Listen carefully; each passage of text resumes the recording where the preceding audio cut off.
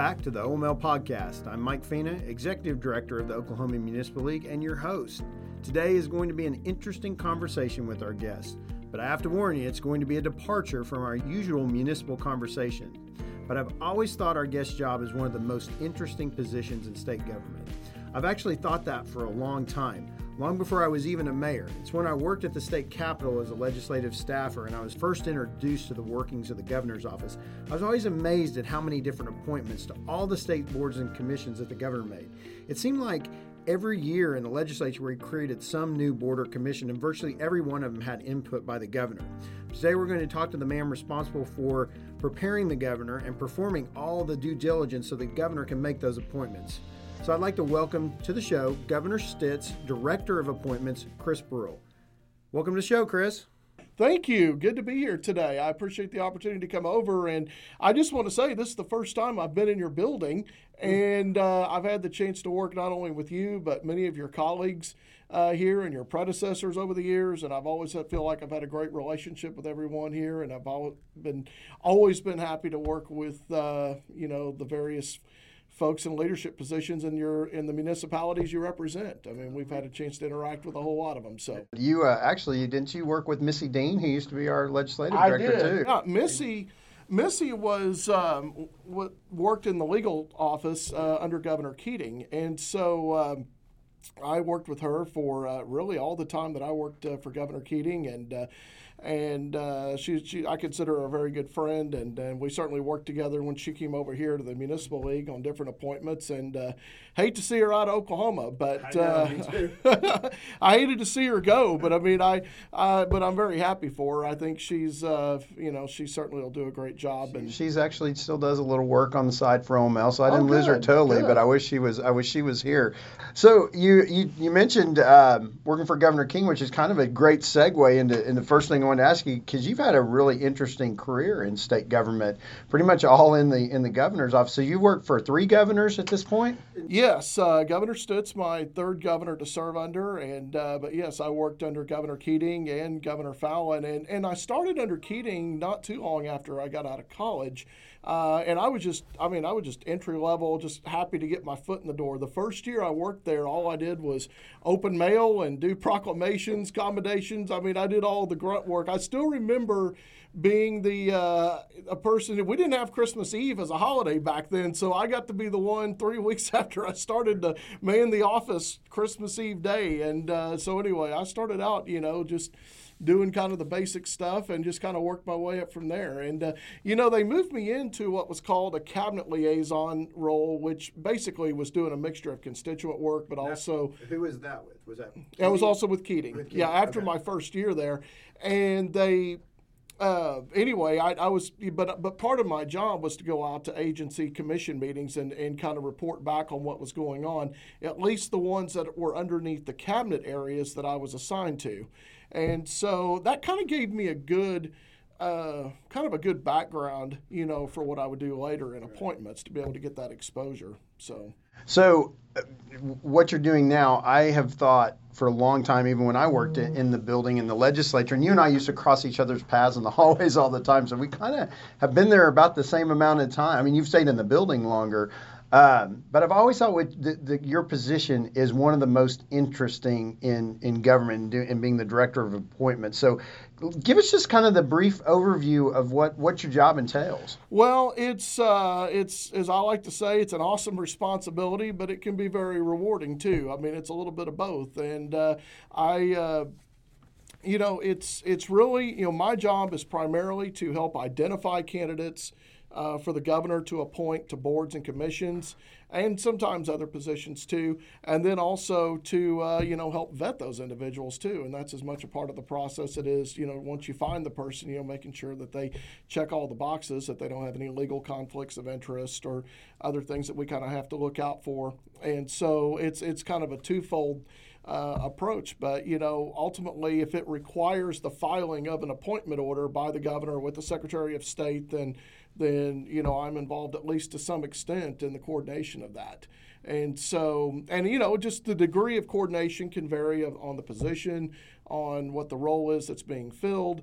But ultimately, filing of appointment orders is a big part of what we do. So, and it's one of the most important jobs a governor has. I mean, and because in many instances, the people that the governor appoints to a board or commission or any other position, those individuals are going to end up outlasting their term in office. So really, one of the governor's key ways to build legacy or to build the legacy of their administration is who they put in those roles. And so because they will often follow them out long after they leave office. That's an interesting point. I didn't think about that. That is legacy building.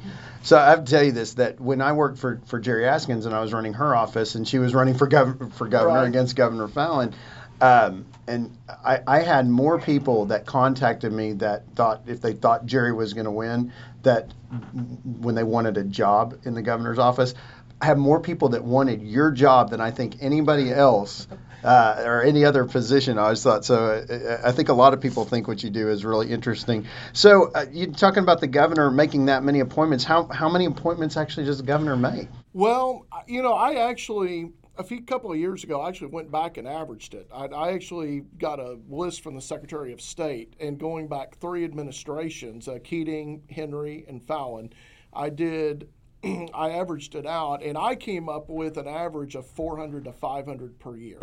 And that's kind of, that seems to be in line too with kind of what we've done too. And, in this administration so far, and those are a mixture of Senate confirmation appointments and those that don't require it. And actually, there's probably more that don't require it than do, but the ones that do are a more involved process. Right. So it's kind of a give and a take. So, but it's usually, 400 to 500 a year, is kind of what we average. So after someone is appointed, do they at that point serve at the pleasure of the governor, or are some of them permanent at that point? First of all, the law is what establishes how long a person can stay on the board. So we always look at what the legislation says or what the law says or the statute, I should call it, for whenever, somebody gets appointed. So I would say most terms most people are fixed terms, but we do have quite a few that serve at the pleasure of the governor, where the governor has the authority to make a change at any time. However, there are some that are both. We actually have some boards that prescribe fixed terms of office, but it adds a caveat: shall also serve at the pleasure of the appointing authority. And so you just have to look at the law for each position as to what, how long they serve. And and so that kind of also affects our approach too, as to how we, may, select positions or prioritize them. So are all the appointments statutory, or are there different kinds of appointments? Well, for the governor to make an appointment, which is something that is filed with the Secretary of State, then there needs to be some sort of legal authority for the governor to make that appointment. So now it can come through a couple of means. Now, statutory is the overwhelmingly most common type of appointment. However, there are some, we do have a handful that we do that are created by executive order. And there's times the governor has the authority to create a task force, for example, would be something that was created by executive order where an appointment is made. There are a very small few that are driven by federal law. And we have a few that are driven by that. And, like where... What's an example of one of those? I don't... Well, I think, the Rehabilitation Council, the Oklahoma Rehabilitation Council would be one. I believe Statewide Independent Living Council is another, where there's a federal statute that says in order for you to receive either funding or some other stipulation, you need to have this council set up in this way. And so that also, there's not a whole lot of those, but there are a few. I learned something new today. Yeah. I did not know that. In fact, I'm working on a few of those right now. That's pretty cool. So as far as, you talked about statutory, executive order, and would depending on that kind of appointment, do they all go through the same process?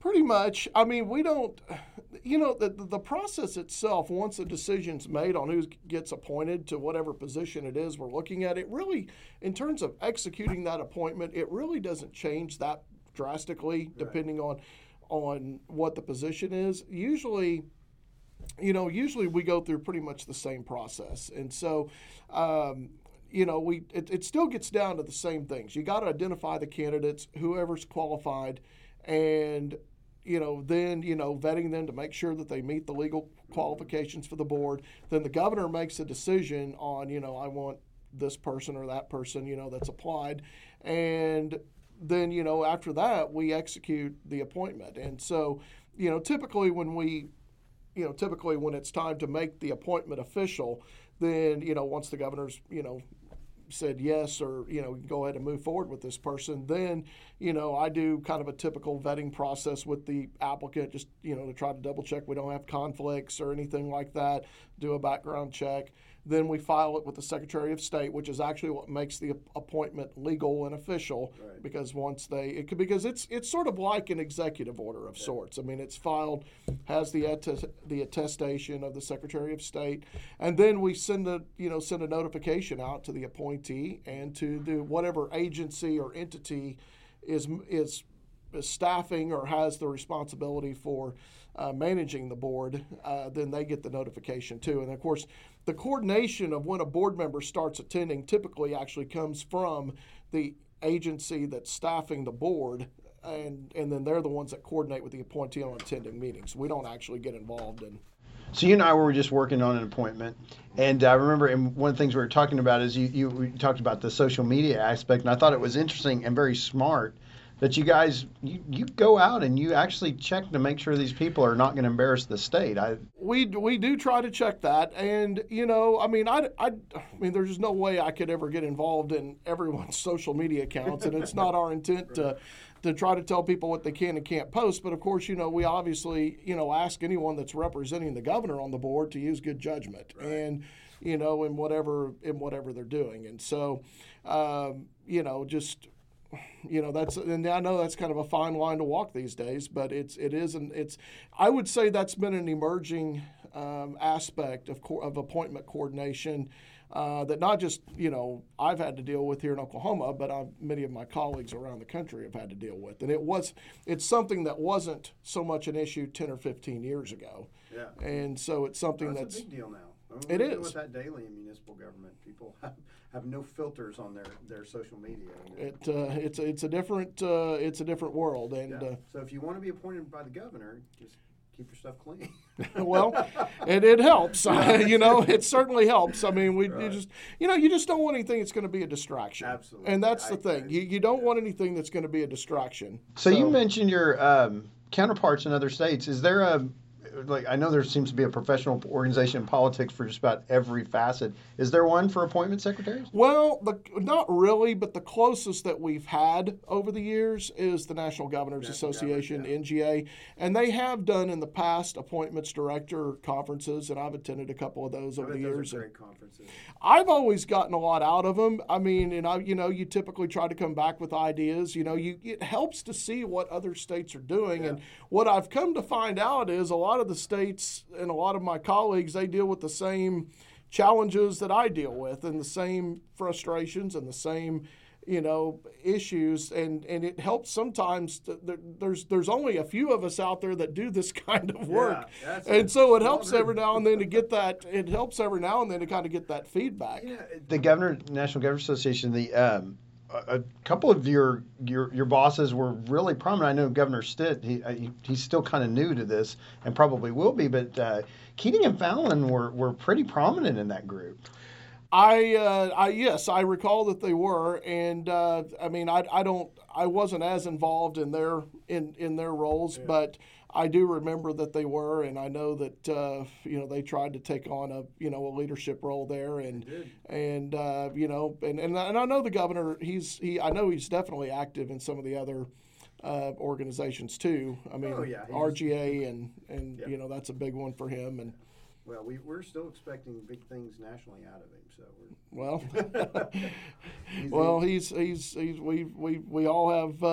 we all have high expectations and want him to do well.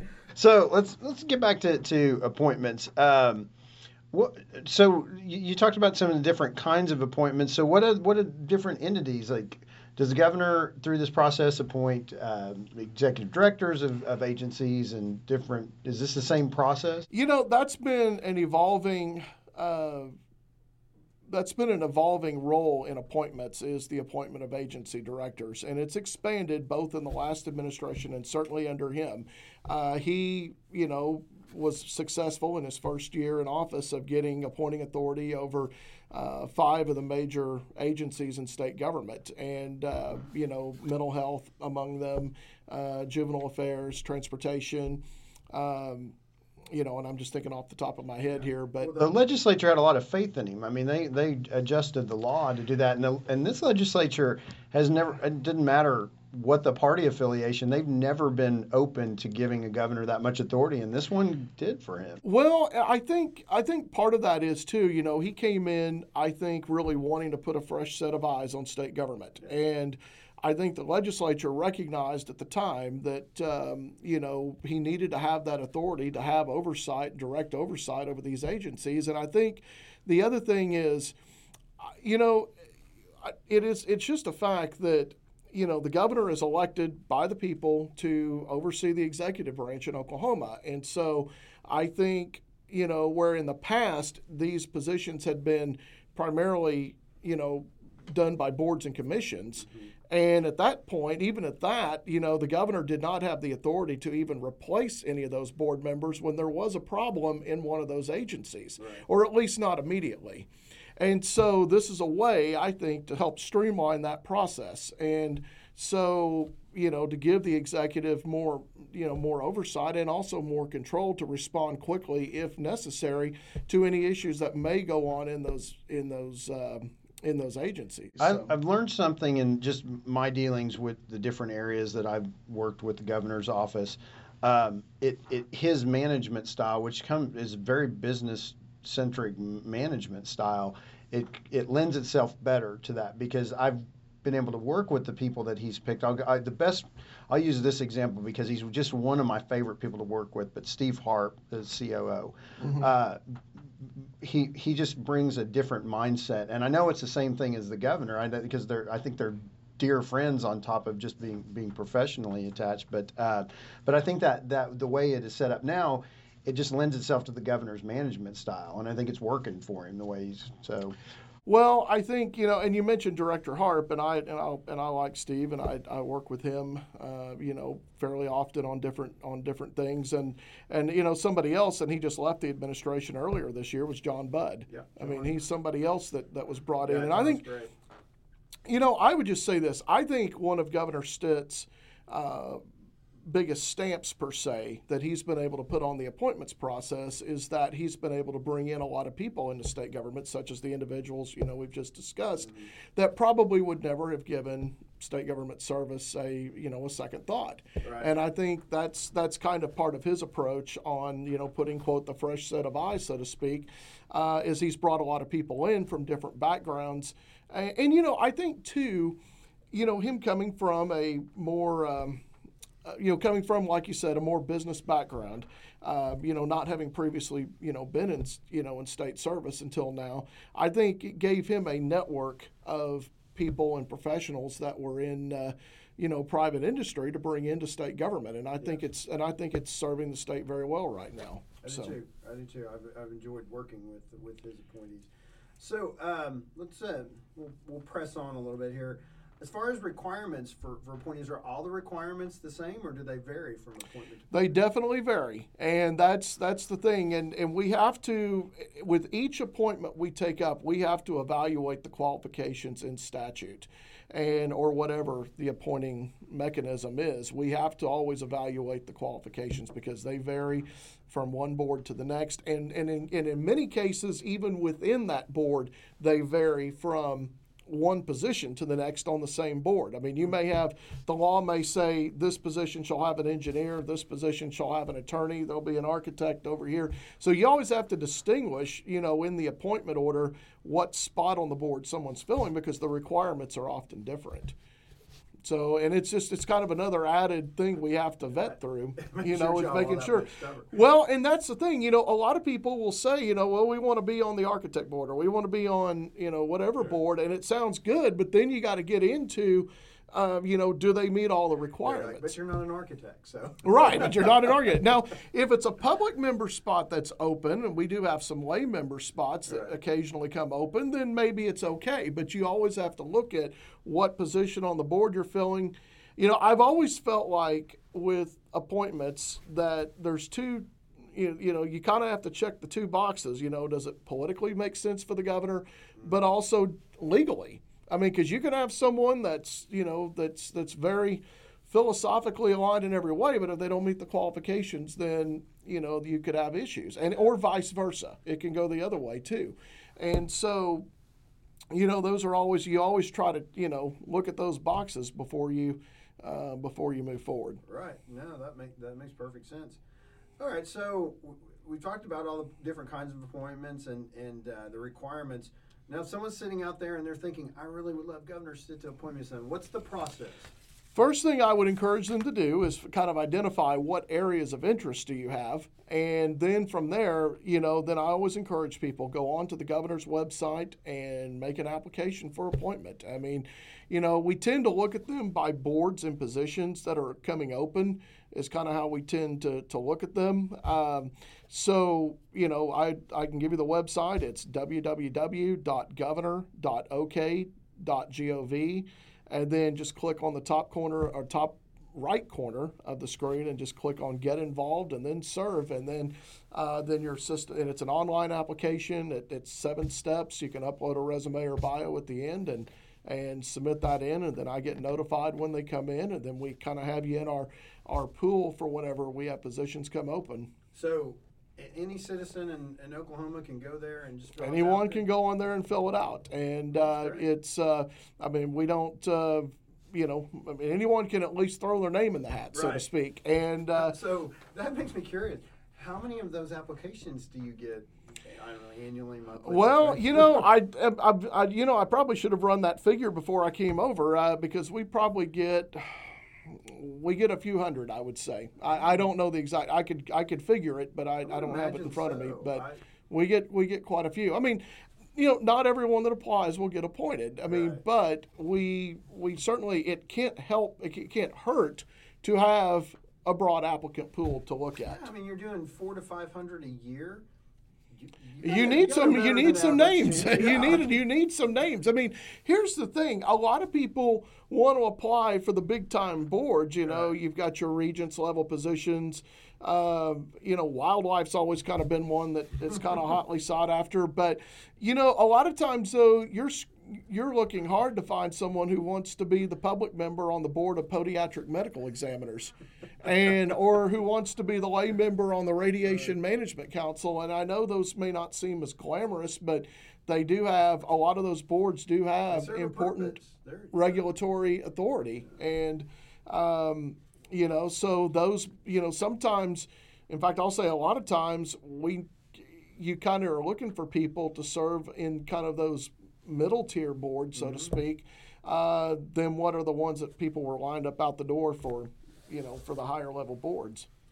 Well, so if you're out there listening, now you know what to do. So you got to go to the governor's website and fill out the forms, and Chris will definitely take a look at you. So. Yeah, and I think, I always encourage people to check out the OK.gov website, which has the listing of state agencies, and, just look at agencies out there, because a lot of those agencies have their board and commission positions listed on their websites. And I won't say it's uniform, but you can at the very least learn more about the entity that you have an interest in being considered for, and then you can kind of decide, and I'm always happy to answer questions from people about, if there's specific boards or specific positions coming open. I can always get that information. So people are sitting out there thinking, well, the governor just finds all these people. This is a pretty democratic process. I mean, he's going to evaluate you. And so I think we will. And now the only thing I'll always say is, the governor he is the appointing authority. Sure. So he may tell me, Chris, I want you to go out here and talk to so and so and see if they're, they always have that, prerogative to if there's somebody they know or think's going to be the best candidate. But there's a lot of instances though where we are entertaining people and. I can see that. All right, so we talked about how you apply. Let's say somebody does does apply and is selected, it's not just, that's not the final thing. There's still process after that. What happens after that? Well, and we were this is kind of what we were saying earlier. I think, it kind of, but first of all, it depends on whether or not it requires Senate confirmation or not. If it's an appointment, about that a little bit, because that seems a little daunting. It's more involved. Although thankfully we so far haven't gone into Washington style, but it is more involved. Right. I think the one thing we will always have to do is whoever gets selected. We always have to ask before we'll move forward. We typically will ask the sponsoring senator if they're okay with carrying that individual's nomination, and that's determined based on the residency of wherever the appointee resides. Right. So it's not based on where they work; it's based on where they live, and right. So. And that's kind of been the Senate's protocol is to use that basis. So so their senator will have to agree to sponsor before we'll send it up. And right. And that's not really in any kind of written rule, but as far as when we can send it up, but generally as a matter of practice, with few exceptions, we generally will, because if the sponsoring senator is going to have issues, it's probably not going to go anywhere. Right. So we kind of like to get that. Does it matter party affiliation? Well, I would say that's always subjective to whatever the position is, and I think it just really just depends on the nature of the position and the person themselves. But I would just say once we get agreement though from the senator, and by the way, the senators are they have different ways that they choose to vet the nominees. Some of them, they may just want a resume. Some of them may call them. Some of them may want a meeting, and that's kind of their discretion as to how they do it. But once we get that affirmation, then we send the nomination to the Senate, and then during the following legislative session or the next regular legislative session, then typically the Senate staff will contact the nominee to schedule them a day to come to the Capitol and appear before committee. Now, the scheduling of nominees to be heard is done by the Senate. That's their deal, and that's the chair of the committee is who makes that, of each committee that the nominee is assigned to, makes that decision as to when they get heard. So do you in your position, when someone has to go through Senate confirmation, at that point are you helping them through this process, kind of coaching them? Because that, if you've never sat in a Senate committee hearing, even in the state, that sometimes that can be pretty intimidating. Right. Well, I typically give them an overview as to what to expect whenever they come up for hearing. I typically give them kind of an overview, and then usually the sponsoring senator will also help out because, they're the ones that are actually going to be in the room with them. The sponsoring senator will typically go into the Senate committee room once the nominee is up there. So, they probably get some input from the sponsoring senator. I try to give them just an overview of what to expect when they go up there. Now, am I present at those meetings? No. And I'll just tell you up front, I have never attended a confirmation hearing once. You haven't had one person you're like, I really hope this guy gets it. Well, and it's just a personal thing. I've always felt like advice and consent is the Senate's. Right. That's their deal. And usually by the time the nominee makes it into hearing, usually by the time the nominee gets there, most of what we're doing on our end has been done. Right. So I have never felt it almost really even appropriate for me to inject myself into what they do upstairs. That makes sense. That's their deal. If there's an issue that a member has or a committee chair has with a nominee, then we try to communicate about that. But beforehand. But I have never attended a single, which I know surprises a lot of people. Yeah, a little bit. It's not that I'm not following what's going on, but I just don't. It makes sense. No, but I can imagine you do a lot of work personally with these people. You probably do get somewhat, at least you're friendly with them and. Yeah, I communicate with Senate staff, the attorneys regularly and sometimes the members. And, when they have questions, we try to be responsive and answer whatever questions they have ahead of time. But usually by the time the nominee is being heard in committee, I'm working on the next, on the next batch and to send up to them. And so it's just, if there's concerns about a nominee, they'll let us know. Sure. So, all right. So you've worked in 3 different administrations. I know you haven't been the appointments director in all of them, but you've seen that process in all of them. Is it pretty standard from administration to administration, or do governors get to kind of put their own stamp on how they do appointments? Well, the act of processing appointments isn't that much different. I mean, the order's got to be filed with the Secretary of State. You got to notify the agencies. The appointee needs to do their oath of office. I mean, that stuff is consistent from one to the other. Now, each governor has their own, may have their own style and their own, stamp that they want to put on the process, or maybe the types of people they're looking for. That certainly is subjective to the governor. And, here's the thing. I mean, the people, when the people elect the governor, they elect that person to represent them and for whoever they voted for. And, they're kind of bestowing, or conferring that on them to make the best judgment of who they feel is best to serve in those positions. And so, but that, I think probably, each governor does probably put their own stamp on the process. And it's just like I was saying earlier, with Governor Stitt. I mean, I think his biggest contribution so far are the people he's brought in, and the fact that he's brought a lot of people into state service that would not probably have considered it before. Chris, it's been a really interesting conversation. And before you go, I want to tell you something. OML has several appointments that we serve in an advisory role in those. And now the governor can choose whoever he wishes. But every one of our appointments, you guys have, I believe you appointed everybody that we've ever recommended, and you've always had us part of the process. And not every governor's been that way in the past, and I just want to let you know how much we appreciate the municipal government and that you do that. Well, thank you, and on behalf of the governor, thank you, because he's the appointing authority. But I actually was looking at that before I came over, and just to see what boards are that deal.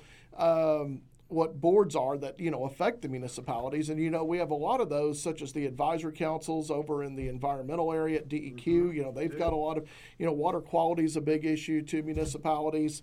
Environmental Quality Board, I think there's a municipal representative on there. The 911 Management Authority is a big deal. Very important. Rural broadband, which you're right. now going to be, you're very important. I mean, the Fire Marshal Commission, the Building Code Commission. I mean, we've got our pension boards too. Yeah, and so there's a lot of those boards that affect the municipalities directly, and I think we've had a good relationship, and I hope that continues. I mean, we will. We're very happy with the governor. When he was a candidate, and he, in this very building, came in and I explained the public safety district bill to him, and he said, well, this is a great idea. We got to get it passed. And he said, if it makes it to my desk, I'll sign it. Sure enough, it took us 3 years to get it there, but we got it there, and he absolutely signed it. So yes, he is a man of his word, and we appreciate everything Governor says. Well, the wheels at the Capitol may turn slowly, but they do eventually turn. Right. It seems like, a lot of times when it comes to, legislation or reform, I mean, a lot of times it is, you keep coming back, every year in pursuing. I mean, you kind of learn the value of persistence. And, right. Yes, and patience. And patience, yeah.